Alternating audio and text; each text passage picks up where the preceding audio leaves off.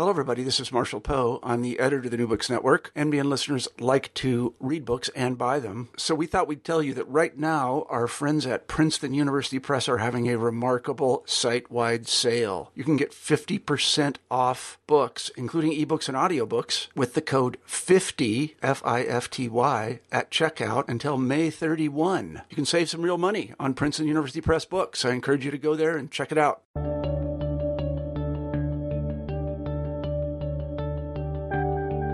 Hello and welcome to New Books in History. My name is Christine Lamberson and I'll be your host today. Today I'll be speaking to Christopher Agee, whose book, The Streets of San Francisco, Policing and the Creation of a Cosmopolitan Liberal Politics from 1950 to 1972, came out with the University of Chicago Press in 2014. Hi Chris, thanks for joining us. Hi Christine, thank you. So I think we'll just start out by having you tell me a little bit about yourself and how you became a historian.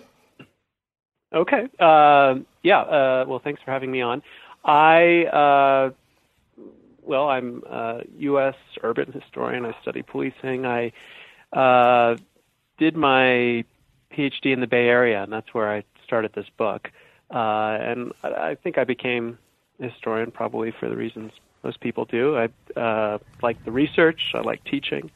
I liked sort of the investigatory part of it. I liked, for instance, on my project, looking at something near where I was living, which allowed me to conduct oral histories, allowed me to sort of move beyond the archives into people's homes and see their personal collections. That was sort of how I got into history and this project in particular. And how did you come to decide to focus on policing in particular? So it was not by design. I was in a graduate research seminar, and I knew I wanted to do something local. And it was on crime. The seminar itself was on crime, and I had heard of a scandal in the 1960s in San Francisco called the Gayola Scandal, in which a bunch of patrol officers and sergeants were accused of extorting money from gay bars in the city. So they were accused of taking payola, and so the press kind of dubbed it the Gayola Scandal. And I figured because there was a very long trial revolving around this scandal, I figured there would be a lot of papers and a lot of records from the event. And so I sort of set out to research that, and very quickly I discovered there were no papers left, and there were no records. They'd all been sort of destroyed. And so that forced me to start going directly into some oral histories, and I started talking with gay bar owners who'd been involved in the scandal, and police officers, and journalists, and politicians from the era. And it was fortuitous because they started telling me a story that was really different than the story I expected to find. A lot of the literature up until that point had emphasized police chiefs and big raids and sweeps and sort of large police actions. And that was sort of what dominated most of the policing literature, and certainly the literature on police and the gay and lesbian community. But the interviews very quickly were telling me a different story. All these people were emphasizing kind of the day-to-day interactions between them and between police and gay bar owners, and were emphasizing how little connection patrol officers had on the street to the police chief or the mayor.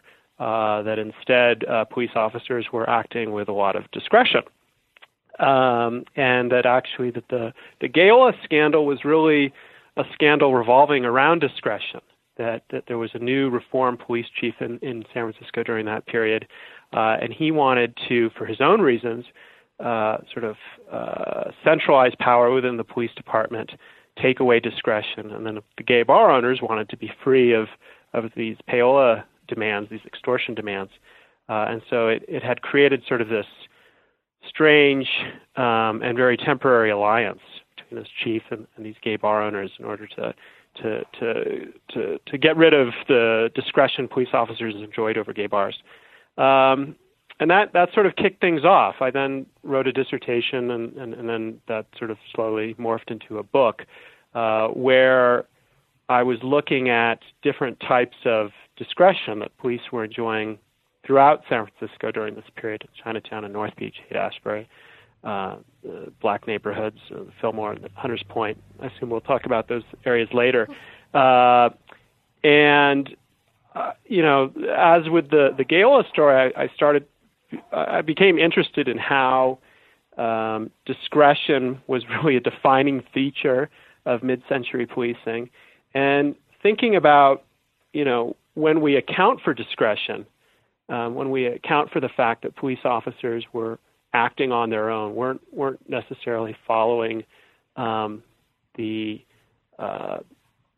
mandates and rules of their superior officers or politicians, how does that change our understanding of politics in the 1950s and 60s, and how does it change our understanding of how democracy was working? Okay. So, yeah. So you're telling the story about changes, not just in police discretion, but in kind of larger reform and political change of the place of police in San Francisco during this period of time.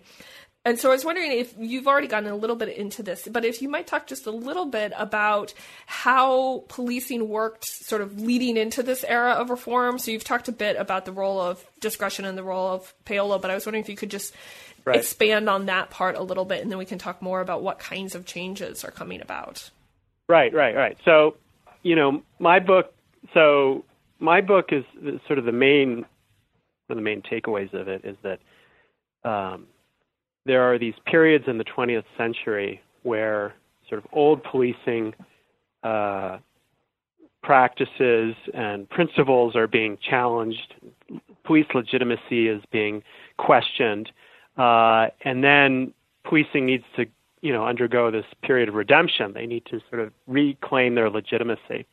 And this happens, in these sort of episodically throughout the 20th century. In the 1950s and 60s, are sort of the biggest challenge to police legitimacy, and that's sort of what my story is about. It's the period where policing changes the most. Between the mid-19th century and the 1940s, policing had changed very little. The policing coming out of World War II looked a lot like the policing in the late 19th century. Police in most cities had two primary functions. One was to collect graft for the political machine, and the other function was sort of a broad order maintenance function where they were responsible for policing culture and sexuality and racial boundaries and sort of whatnot, sort of a wide range of activities. And they did that with these sort of broad status-based charges like vagrancy, which really allowed you to arrest someone for nearly anything.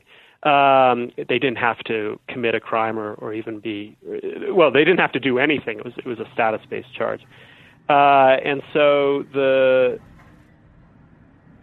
in a place like San Francisco, what that meant was that in places like Chinatown, you had police officer. You had a rule in San Francisco, and this was typical of other cities, where regular police couldn't go in the neighborhood. And there was sort of a special division in there, and they operated as a secret hideout, and they didn't wear uniforms. They wore these fancy suits that made them look like detectives from the movies. And they would go around sort of, creating their own sort of law. And in North Beach, I tell a story about an officer who walked around North Beach and sort of created his own sort of index card file on citizens of the neighborhood. He would stop people on the street and make them tell him his information, or he would walk into their apartments. And it's sort of every neighborhood sort of has versions of this. So this is, in African American neighborhoods, there's sort of this split where there's a problem of certainly over policing. There's a lot of brutality. Police sort of, storming into people's apartments, beating people around their kitchen table, real sort of intense acts of violence. And there's a lot of under policing where they just completely remove themselves from a neighborhood, don't respond to violence within the area. And all of this is sort of setting the table then. And then in the 1950s and 60s, in San Francisco, but then as I discussed in my book, a lot of other cities as well. San Francisco is on the front end of this change, but it really is a national change. You suddenly have this coalescence of, my book identifies sort of three major channels they're all coalescing into one big reform movement, so that suddenly in the space of 20 years, that system that had existed for the previous 100 sort of gets wiped away, and entirely new terms of policing are set. And so my book sort of talks about, on the one hand, and this is the part that maybe had been at least recognized before, was that you get this whole wave of police reform campaigns coming out from marginalized communities themselves. African Americans, civil libertarians, political radicals, sexual minorities, they're all sort of encountering and bringing attention to challenging abusive order maintenance policing. But then there's sort of the two elements that my book talks about that and why I argue that the reforms of the 50s and 60s were so substantial that there's sort of two other changes occurring. One is that in San Francisco and elsewhere, you get the rise of these sort of pro-growth downtown business people who are wresting power from old political machines and trying to get redevelopment monies to sort of remake their downtowns. And they recognize right off the bat that police officers are maintaining the old machines, that are sustaining the old machines. The graft that police take is propping up the old machines. So the old bosses. So these downtown, business elites began attacking police graft, and they, in the process, began discovering discretion and began seeing discretion as a problem. And of course, these elites don't want to expand civil rights. They're not interested in changing the boundaries of sexuality or of gender. But their challenges to discretion sort of produce these unintended consequences. Namely, they began sort of bringing in these sort of new, as they changed their downtowns, these young white-collar people began moving into cities like Chicago and San Francisco and New York and L.A. And even small, sort of cities in the middle of America, St. Louis and whatnot. And these white-collar people began sort of combining the two messages of the downtown elites and also of the civil rights campaigns. On the one hand, they began and sort of to bring the two arguments together, they began challenging the discretion that police officers use over black people, over gay people, over artists, and began arguing that this is unjust, and that really, but they go beyond that. They began using these discussions of discretion to argue that cities should redefine crime. That crime should not be based around morals. Crime shouldn't be based around sort of understandings of family values, but that instead crime should be redefined around the concept of harm. And in each of my chapters, I'm showing how these young white-collar downtown people are making sort of bridging alliances with either the Beats or gay bar owners or artists or African Americans, and with each of them arguing against police discretion and arguing that instead of the police sort of challenging the morals of each of these groups, police should be instead dedicating themselves to policing violence. That violence is the true threat to the city. So that's what's coalescing during this period. And the second half of the book, discusses this, but also begins to make clear that there's a big caveat to all of this, and that's as these young liberals began to redefine crime around harm. They're doing so in very racialized ways. They are increasingly associating harmless activities with white people. So they see the beats as white, regardless of whether or not they are white. They see gay and lesbian in bars as whites. They begin seeing artists as whites and defending them on those terms. Meanwhile, they began seeing African Americans, well, not begin, but sort of drawing a line now where they're pointing to African Americans as pathologically violent. That violence is sort of baked into African American culture.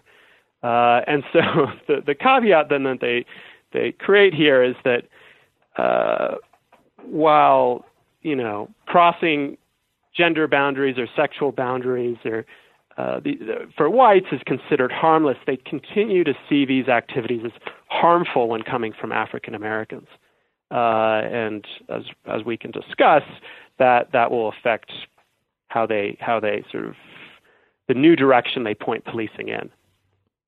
So you are talking about how there's a large number of alliances coming between people who have been policed through these various discretionary practices, and those folks are coming together with some of the pro-growth advocates. And I was wondering if you might talk a little bit about how those alliances are being formed and how they're playing out, and perhaps we can talk a bit about the Beats as an example of that.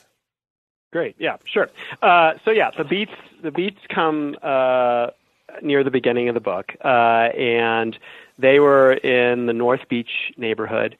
The Beats are important in my book because it's really where you start seeing the emergence of these downtown young white liberals. These, incidentally, I should have said earlier, are the cosmopolitan liberals that my book is referencing. So what's happening in Beats? So the North Beach chapter focuses on a few specific patrol officers in particular. The patrolman Bigorani, who I mentioned earlier, he's sort of known as the scourge of North Beach, and also begins to set up the ways in which the harm principle is being introduced to San Francisco, and also the ways in which the harm principle is immediately being racialized. In terms of alliances, I guess what you see there is the beat scene emerges kind of as a cultural phenomenon in the mainstream press and the mainstream entertainment, just as the pro-growth people are getting power in San Francisco. So in the mid-1950s, the pro-growth downtown business elites, they finally win control of City Hall in San Francisco. The person carrying the banner for them is Mayor George Christopher. And he immediately begins promising a crackdown on discretion because he associates it with payola, with extortion, with machine. And the problem that he doesn't anticipate is that the Beats, who are in North Beach, start getting attention, and they are tired of the police repression that they are encountering, and they immediately began framing that repression as an act of police discretion. They certainly are talking about their rights, but they're also talking about their abuse in these sort of administrative terms as a problem of out of control patrol officers. And this puts Christopher and the downtown elites in a bit of a bind because they've campaigned on ending discretion, and yet this is sort of a discretion they want to protect. They don't, these downtown elites have no interest in the Beats. And so this is where these white-collar professionals, many of whom are these young people, are going to the Beats. They're the people in the Beat bars. They're the people buying the Beat poetry. They are, in some instances, profiting off of the Beats as landlords. This is the very beginning of them beginning to to argue, well, wait a second, this discretion is wrong too, and this discretion is wrong because these people are not committing crimes. That wearing a beard, playing bongo drums on the street, not having a job, these should not be crimes. This isn't what crime is. And police are threatening us, are endangering our city by policing the beats because there's violence in the city that they aren't policing, that they're instead focused on these harmless activities. And so that's the kind of alliance, in many instances that I'm talking about. It's not, these aren't alliances in a political party. These aren't alliances in any sort of formal institutional way, but they are expressions of support that over the course of my book began manifesting themselves either in new legislation or in people's elections. In the beat case in particular, what you see is out of this idea of the harmless beat, liberals beginning in San Francisco and then organizing throughout the state, began to challenge California's vagrancy law, arguing that police are using vagrancy, which is a broad status-based charge, to arrest people who've not committed any crime, much less any sort of harmful activity. And their campaign is successful. California repeals its vagrancy law in 1961, making it only the second state in the country to repeal common vagrancy. And by 1972, the Supreme Court of the United States is voiding vagrancy law. So this is sort of the beginning. California's sort of and San Francisco in particular is on the front end of that process. And I guess I would just say finally that the beats right off the bat also are useful because they show us many of the limits. Starting with common vagrancy, California eliminates common vagrancy, but they immediately replace it with a lewd vagrancy code that still gives police broad discretion over gay and lesbian people. And so, the reforms in this book that I describe are very incremental. And that's why sort of each chapter is necessary, because one campaign begets another campaign. And then the other point that you see from the North Beach story is that, what I sort of alluded to earlier is that young white collar people, these cosmopolitan liberals, express support for beats and express tolerance of beats as harmless people on the understanding that they're going to understand beats as white, and this is most clear in their support for one beat in particular, a guy named Bob Kaufman. Bob Kaufman was an African American poet, and he was probably the main target of Officer Bigorani's violence and ire, and their relationship was a relationship deeply based around race. Bigorani really said repeatedly he didn't want African Americans in the North Beach neighborhood.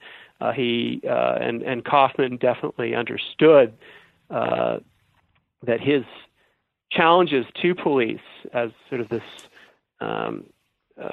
assertive beat were the challenges of an African American man. He understood his challenges to be racial in nature. But the press really ignored all of their run-ins with one another, and there were frequent run-ins, and they were often quite violent.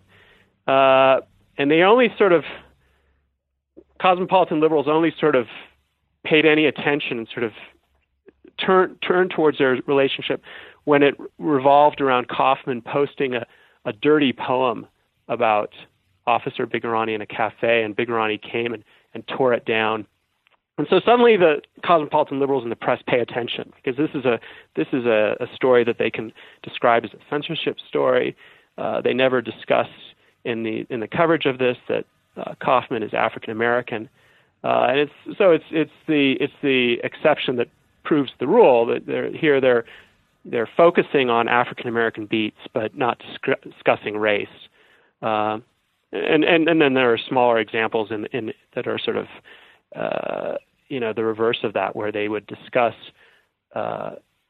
police officers violently, committing acts of brutality against African Americans, but they would in North Beach, but they wouldn't discuss it as a beat issue.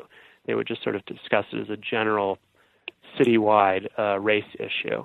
So you start seeing here the ways in which cosmopolitan liberals are teasing apart their attitudes towards harm in African Americans and harm in whites. Mm-hmm. Okay, so let's talk a little bit more about race.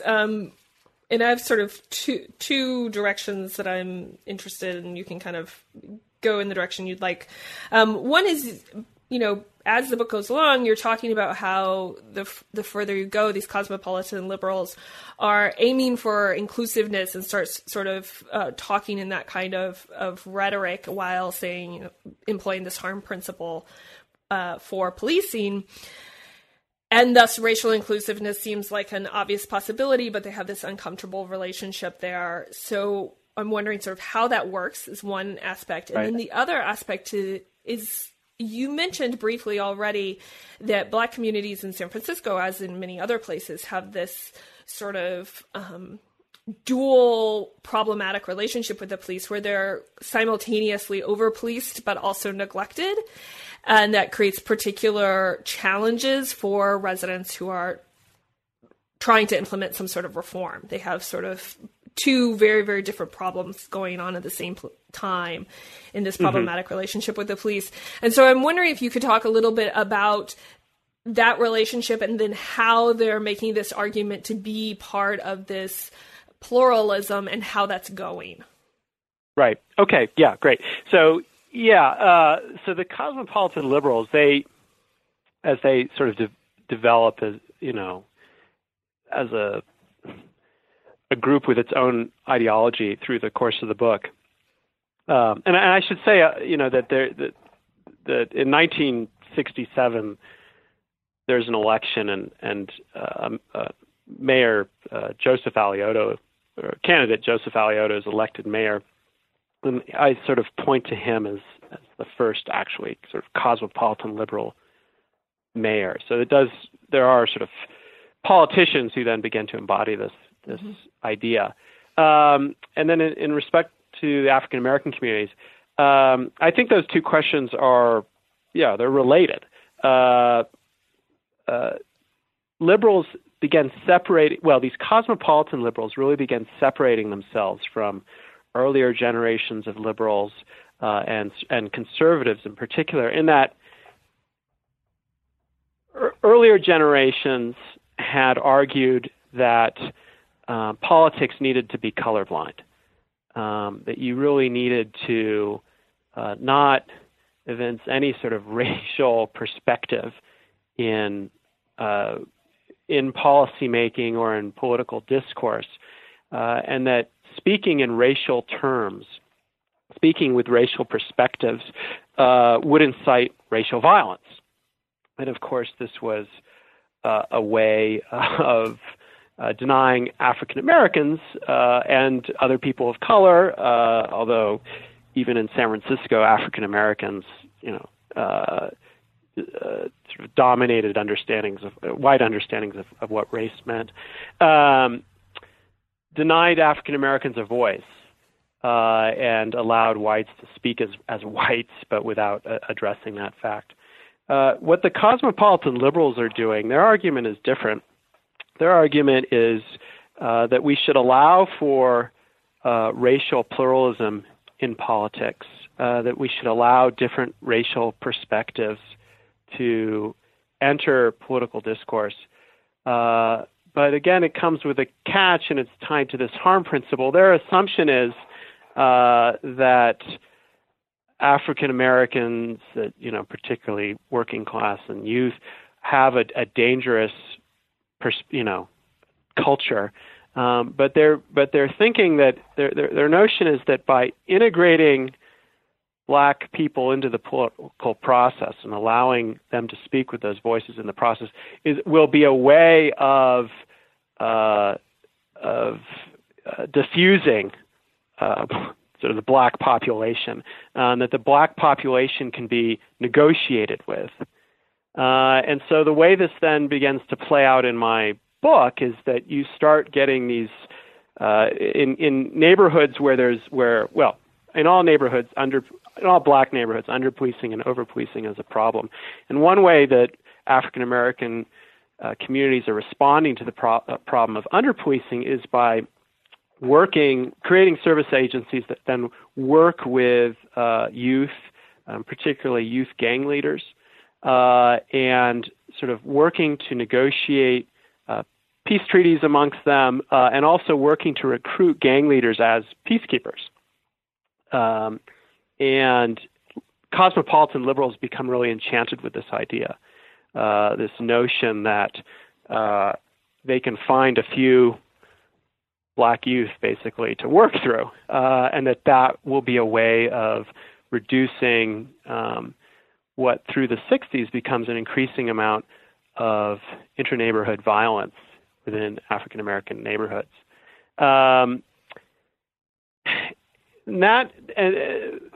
liberals they begin that separates them. Cosmopolitan liberals work with these gang leaders, and they also then begin trying to create police reforms within the police department that will sort of mimic that model. They began introducing police community relations units. San Francisco had probably one of the more robust police community relation units in the country. It would later serve as a model for early forms of community policing a couple decades later. And what was I going to say about? Oh, right. So that and the idea is that these police community relations units will learn to, in the rhetoric of the time,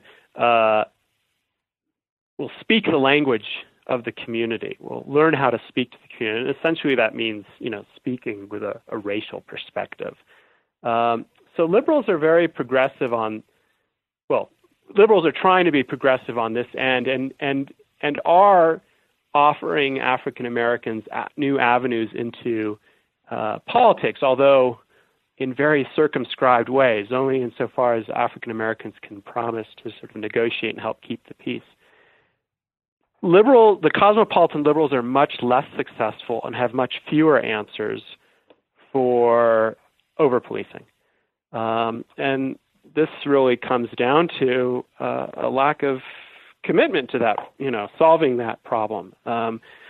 They throughout the book, they continue a lot of, the white politicians, liberals in particular, continue to see African Americans as a violent community, and are really hesitant to do much to the police that will rein in brutality. But they're also facing, in addition to their own sort of hesitance, they're also facing kind of a state building problem. With things like the police community relations unit, it's much easier to handle under policing because you can simply build more policing. You can build, better policing. You can build more responsible policing. You can build new programs. But in terms of over policing, that's a problem of reining these agents of the state in. And that's much more complicated in terms of just how the police department works. Police officers are out on the street. They're not supervised. It's hard to keep constant supervision over them. They're running into administrative problems even when they want to, in terms of reining in the over policing. And so this is then something African Americans quickly by the end of the book are very much catching on to, and are setting up one of the problems that's now at the center of our politics, sort of for the 30 years after this story, 40 years after this story, how to rein in. Well, sorry, how to address underpolicing in ways that don't simply exacerbate the overpolicing. Mm-hmm. So on that note, one of the things you talk about specifically with Alioto is that he is simultaneously promising to create this kind of inclusiveness and also provide tougher law enforcement, which is right. Similarly difficult. And so I was wondering if you might talk a little bit about sort of how that promise works, or how that's supposed to work, as well as how the difficulties that do come up. Yeah, well, so Alioto assumes that, listen, if I allow all of this pluralism in the city, cultural, sexual, racial, and I allow all voices into City Hall, and we have a great big debate. He was very into sort of the idea of robust debate sort of under the dome of City Hall, that City Hall will then be able to produce policies that serve the common good, right? That which he's assuming will fit with the harm principle, and that the city, in terms of policing, will be able to set policies that everyone can agree upon, in which that City Hall will then direct police to allow harmless activities to continue, and instead focus itself on harmful activities. And so his belief is that he can eliminate discretion, right? And Alioto begins introducing. Well, on the one hand, he's promoting the community relations unit because he likes the notion of it, sort of working cooperatively with with the different marginalized communities. But he also sort of counterintuitively introduces a tax squad, and for Alioto and his supporters, this paramilitary tactical squad is democratic, is a liberal instrument. He believes that this tax squad, because they all have sort of this paramilitary training in order to get into it. They all march around in lockstep formation. He thinks that this tax squad will remain obedient to City Hall, and that City Hall, which is democratically designing policies, will be able then to direct this tax squad against acts of violence, and sort of violence that threatens the entire city. So that's sort of his belief on how he can be both democratic and sort of hard-nosed. And the problem that quickly develops is that the tax squad is not necessarily under his command, and that there are some high-profile events that the tax squad polices, but there's a lot of days in between where the tax squad just sort of roams around the city, committing sort of very unprofessional acts of violence. And also the tax squad began stoking a new assertiveness amongst rank and file officers. It's very inspiring. They like this much more martial approach to policing. And the tax squad begins to breed a new subculture within the police department, and particularly amongst the rank and file, that do not see themselves as necessarily do not see themselves as liberals, to say the least, or as part of Alioto's sort of reliable coalition. They see themselves as their own voice. And so what I get at the end of the book is that you've got Alioto believing that he can sort of create this much larger martial and obedient police department, but what he in fact produces is a police department with what grows into a very sort of strong police union movement. And by the end of the book, under his administration, the police union emerges from this story as a new and very powerful police player in San Francisco. And that's a story that is typical of the late 60s and early 70s in a lot of cities in America. So could you talk a little bit more about how the police themselves are reacting to this? So you have lots of different players involved, and the police are sort of being expected to carry out these new ideas and sort of make all sorts of adjustments and see some changes in their discretion and things of that nature. So how are they actually reacting in understanding these reforms? Right. Well, I think the most important thing that I got out of sort of studying the police, and taking them on their own terms through this book is that in each chapter, there's a debate outside of City Hall, in City Hall and out in the city, outside of the police department is what I meant to say, about what police should be doing. And in each of those chapters, there are then factions that are developing within the police department. And each are aligning themselves with some sort of outside sponsor and trying to leverage, whatever political movement that is or political reaction that is, to advance themselves and to increase their own power. And all of this is having the effect of that all of these, as politics sort of gets confusing and fractures within San Francisco, the sort of general effect is that the police department is growing because each of these factions and each of these chapters is finding some sort of sponsor, patron outside it. That patron or sponsor is advocating a growth of whatever section or niche of the police department they think is going to solve their problem. And so you just sort of get a generalized expansion of power.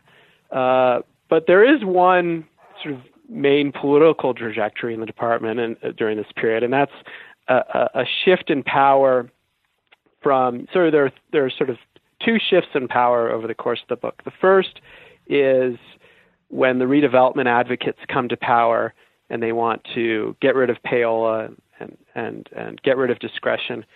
Power is shifted from district station captains to the police chief. The 50s and 60s are this era of police chiefs who are these supposed reformers, and they're granted great power, and they have great power in City Hall. They're seen as the voice of the police. But during the latter half of the book, and particularly in relationship to what I was just talking about with the tax squad, you get a younger generation of police officers who are, first of all, they no longer have a payola-based relationship with City Hall. In other words, they no longer are looking to City Hall sponsors for promotion based on how much payola they bring in. That's been wiped out from the previous era.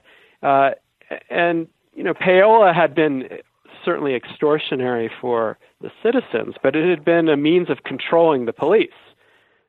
Police needed their sponsors and needed to sort of keep serving them. Now that relationship is broken. And police, particularly this younger generation by the late 60s and early 70s, is feeling much more assertive and emboldened and independent. And so you start seeing unionizing not only in San Francisco but elsewhere. And I would say what's unique about San Francisco is that San Francisco's police union is particularly savvy at understanding that if they dial down the public rhetoric about the public anti-gay rhetoric and anti-hippie rhetoric and anti-African American rhetoric, that if they dial all that down liberals, and instead sort of if police instead accept pluralism in City Hall, if they accept this notion that City Hall can be a place where all these different groups participate, that liberals will be quite willing to embrace them, will be quite willing to sort of have them join into their coalition. And a lot of unions and a lot of cities, it took them a long time to figure that out. You start seeing it occur more during the 1980s, particularly around community policing. But the San Francisco Union is figuring out in the late 60s and by the early 1970s. And so that by the end of the book, you have this pretty strong, that police are part of, on a contingent basis, part of this liberal coalition, that liberals see police as not a group that's a threat to democracy, but as a group that can actually encourage and promote democracy because of their willingness to accept it in City Hall, even though police are not necessarily accepting these principles out on the street. Okay. I had one other question that I wanted to ask you about some of your arguments that I don't really have a great transition into, but I was wondering if you might talk a little bit about the role of localism, particularly towards the end, and how it's sort of fitting into these larger debates about democracy and control, and obviously policing as well. Right. So towards the end of the book, in San Francisco and then other cities as well, these young white-collar people, they're beginning to take power. Their coalitions are beginning to win elections, but they're sort of unified around this idea that pluralism is good, that we should have a politics that accepts cultural and sexual and racial pluralism. But when they achieve power, fissures begin to break up, because then the question suddenly becomes, well, how do you promote pluralism? And where should that pluralism occur? Where should we have pluralist debate? People like Alioto, as I hinted at earlier, are very much, they believe democracy should be centralized, right? That democracy should occur in City Hall, and that ultimately, the mayor should be the voice of whatever this centralized debate produces, whatever determination it produces. But during the late 60s and then certainly through the 70s and 80s, you have this counter movement amongst other liberals. These are liberals who also promote pluralism, but they argue that pluralism, that democracy, is best fostered in the neighborhoods, out on the street or in the sidewalk, or and that democracy should be decentralized. And you start seeing that politics appear in San Francisco's Haight-Ashbury. But it's a politics that's also occurring, as other authors have talked about, in Brooklyn and throughout the country. There you start seeing these pockets, these neighborhoods, and often the liberals in these neighborhoods, they're often young professionals. They're often working in the downtown, but they don't want a democracy organized around City Hall. They want it organized around the neighborhood. And this becomes important, of course, because then it's how does one reform the police? For Alioto, police reform should be based on building up centralized policing mechanisms, like the tax squad. The tax squad will serve City Hall and will thus be democratic. The localists in the Haight-Ashbury have the completely opposite notion. They want policing not to be centralized, but entirely decentralized. They want to be able to interact with their friendly beat cop, with whom they will cooperatively solve problems in their neighborhoods. Alioto wants to eliminate district stations and sort of move all of policing sort of into one, or a handful of centralized police buildings. Localists want the opposite. They want more district stations, more sort of community outposts, where they can again, cooperatively work with police that they know on a day-to-day basis to solve problems. And this ties into a couple of ideas I've already talked about, namely that police begin to recognize that they can play these two groups off of one another, that when it suits them, they can ally themselves with people like Alioto, who want centralized policing, and they can support those measures. And when it suits them, they can turn around and begin allying themselves with localists. And so, at the end of this story that I described, you have both.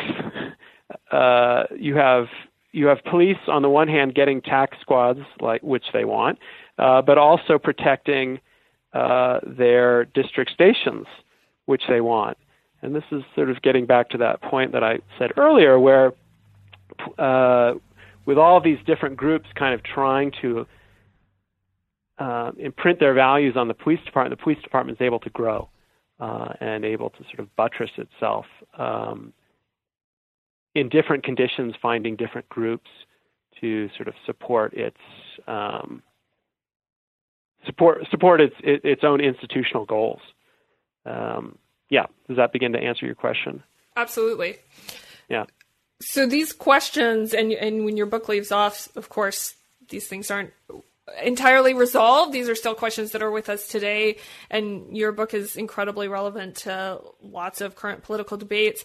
So I was wondering if you might talk just a little bit about what you see as a couple of important takeaways or ways we might consider some of the insights of your book in thinking about present-day policing and debates about policing and some of the politics surrounding whether it be localism or use of police force or police community relationships, or even obviously lots in the news today, at the moment about police relationships with African American communities as well.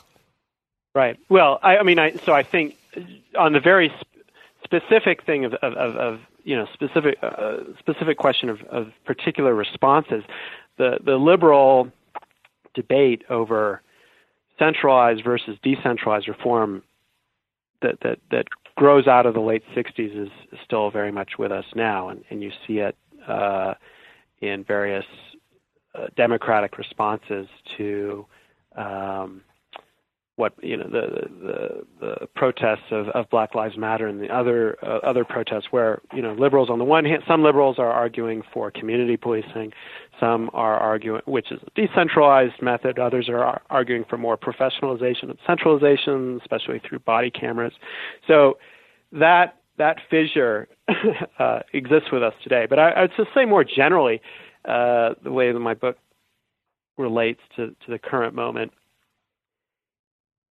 By the end of my book, so this great disruption of the 50s and 60s is now coming to a conclusion, right? And you have a new set of principles and relationships that police have developed to legitimize themselves. And you can really only understand the massive growth of the policing in the 70s and 80s, what a lot of historians are now associating with the rise of the carceral state. The terms in which the so-called carceral state, and I don't say so-called dismissively, but the term that folks are using, the terms in which the carceral state is rising in the 70s and 80s are established in the story of the 50s and 60s. So I'll explain what I mean. For instance, you in the old system, in the 1950s, you had just a run-of-the-mill, interchangeable beat police officer who was politically voiceless and had access to very broad status-based charges. And you could sort of rely on that officer to sort of march into any situation that bothered you, or not rely, but there was a system in which cities were relying on these police officers to sort of march into any situation that they felt like, and creating, the order as they saw fit. And this was a system that had worked for a lot of cities. But by the late 60s and early 70s, that's not that policy, that program is no longer tolerated, and now police have to abide by harm principle. They have to abide by the harm principle. They have to be professionalized. There's all these sort of benchmarks that liberals are looking for, and so you start getting a profusion of specialized units, and that have sort of this patina of professionalism to them, because they are run out of the Hall of Justice, or they wear plain clothes and have been trained in some way. And you also have a new, in order for police now to sort of police schools and police public housing projects and police all these other institutions, they now need to be, liberals begin to integrate them into their policymaking practices so that police can sort the harmless from the harmful, so that they can only target so-called, harmful youth. So in the schools in LA, for instance, school district begins bringing police in, whereas in the past, police would have just simply arrested whoever they wanted, sort of would have harassed whoever they wanted. Now there needs to be a policy and a program in which there's sort of this sorting occurring. Police are involved in with school officials, diverting so-called harmful students in one, or at-risk students in one direction and harmless students in another. So all of this professionalization, all of this integration geared towards sorting harmless and harmful people, alongside a newly politicized police force, or a new, politicized police force that now advocates for itself. All of this creates a much more expensive system, and you see budgets in the 1970s and 80s balloon, and a much more complex and just massive policing apparatus grows. And it grows because it has to, right? It has to sort of follow these principles that have been established in the 50s and 60s. So that's sort of, in the broadest terms, why I see this book as sort of related to, how I see it related to this current moment. We're still living in the era, we still discuss crime in harm terms, we still discuss policing in terms of professionalization, and that's all a legacy of the late 60s, as is the size and scope of our police system. Okay. So one more question before we wrap up talking about your book. You mentioned a little bit at the beginning that you did a lot of interviews, and one of the things that has, I think it's fair to say at least, kept historians from doing work on policing in the past is that police records are hard to look at, and they're hard to find, and historical police records are often not around. So I was wondering if you might talk a little bit about the experience of doing oral histories for this book, and also just more generally how you're able to really get at some of these thorny issues that are hard to research in the archive. Yeah. Well, I mean, because I did so much of this, well, I think part of it was that I lived in the area, and I could just, it was back, a lot of this research was back in the era of phone books still, right? It's kind of amazing. It wasn't that long ago. Right. I could just cold call people. Were they happy to talk to you? Or did you meet some resistance? It depended. I mean, I think, and are we talking about police in particular here? Yeah. Yeah. Is that right? Yeah. The police were interesting. I think the fact that really what you needed was you needed a reference.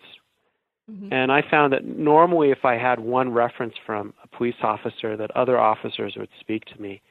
And it was interesting how that worked. It was not always, it didn't necessarily have to be a police officer that they liked, but simply a police officer, and then they would sort of, normally take my request. So the main chain that I followed in terms of finding police officers was that, and it was a strange one. I was interviewing an African American columnist for a black newspaper in San Francisco, and during the late 70s, San Francisco had this sort of very strange political tradition in which white liberal politicians would take on what they referred to as black godparents, and they would have someone they called a godfather or a godmother. And so by chance, I learned that this journalist was the godfather to a former police chief of San Francisco, a guy named Dick Hongisto, who's since passed away.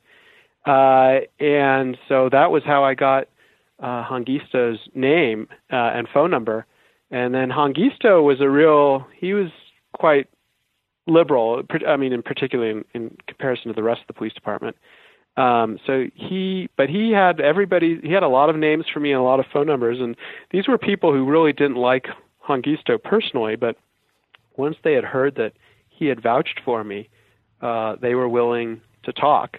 And of course I had the union angle, so, and that was where most of our interview focused usually. And I didn't ask, I to be honest, wasn't really that interested in finding out if they remembered a particular event from 60 years ago. Mostly I was interested in just how the police department worked, how orders and how direction was given, how power was distributed, and what day-to-day policing looked like. And so those were sort of more innocuous topics. And I'm a white male and dressed conservatively, so I think that it's impossible to say that didn't have an effect too on my interactions with them. But I found police officers I found actually pretty easy to interview. They had a career of talking to either in court or to journalists, so they were used to talking about these sorts of issues. And as the scholar, it was up to me to kind of think about what they were telling me and to think about it critically. So that was why. And I would also say I'm not sure if it will be as easy for. I was studying a lot of this when police reform wasn't such in the public eye. I don't know if police would be more reticent now or not. It's hard for me to say. But during my period, there was no Black Lives Matter movement in the background of me doing my research. That's very interesting. So thanks for spending lots of time talking to us. I do have one last kind of traditional question, which is, what are you working on now? So I'm actually doing, I don't know if it's a book or an article or a series of articles, but I'm doing a little bit more work on policing. I'm looking at, I'm going to the 1980s and early 90s, and I'm sort of broadly still interested in the relationship between liberals and police. And I'm looking at three cities, Houston, Philadelphia, and Portland, where all of which had Democratic administrations during this period, all of which were very different in terms of their economies and sort of demographic makeup, and all of which turned to community policing at roughly the same time. And these cities then became models, and the police chiefs that were heading these cities sort of then branched out to other bigger cities and to the national level. And I'm interested, I think one of the things that I want to do with this project is during the 80s, we tend to talk about, once we start in the 70s, we sort of just talk about the growth of carceral state in this sort of constant terms. But there are successive, what I was saying up front, challenges to the police and to police legitimacy. And what's sort of been lost from the record is how much of a challenge police faced during the early 80s as city budgets began to really atrophy. There was through the early and mid 80s, there was a big cutback in police in many cities, and it's an era that we often think of as this law and order era. But police budgets were being slashed. Number of police officers was declining, and the drug war wasn't really resolving that problem in many cities. But what I'm finding is that community policing was, and that politicians were using community policing in two ways. One, to sort of draw together a huge range of constituencies who wouldn't normally who all sort of saw potential in community policing, but had very different political philosophies and very different social and economic backgrounds. And then from the policing perspective, it was through community policing that you get this sort of recapitalization of police departments, and in particular, sort of a buildup of the number of police themselves. And all of my story is occurring before the '94 crime bill, which is frequently cited as and not inappropriately so, but as an important moment where the federal government is coming in and sort of trying to make good on Clinton's promise to put 100,000 new police back on the street.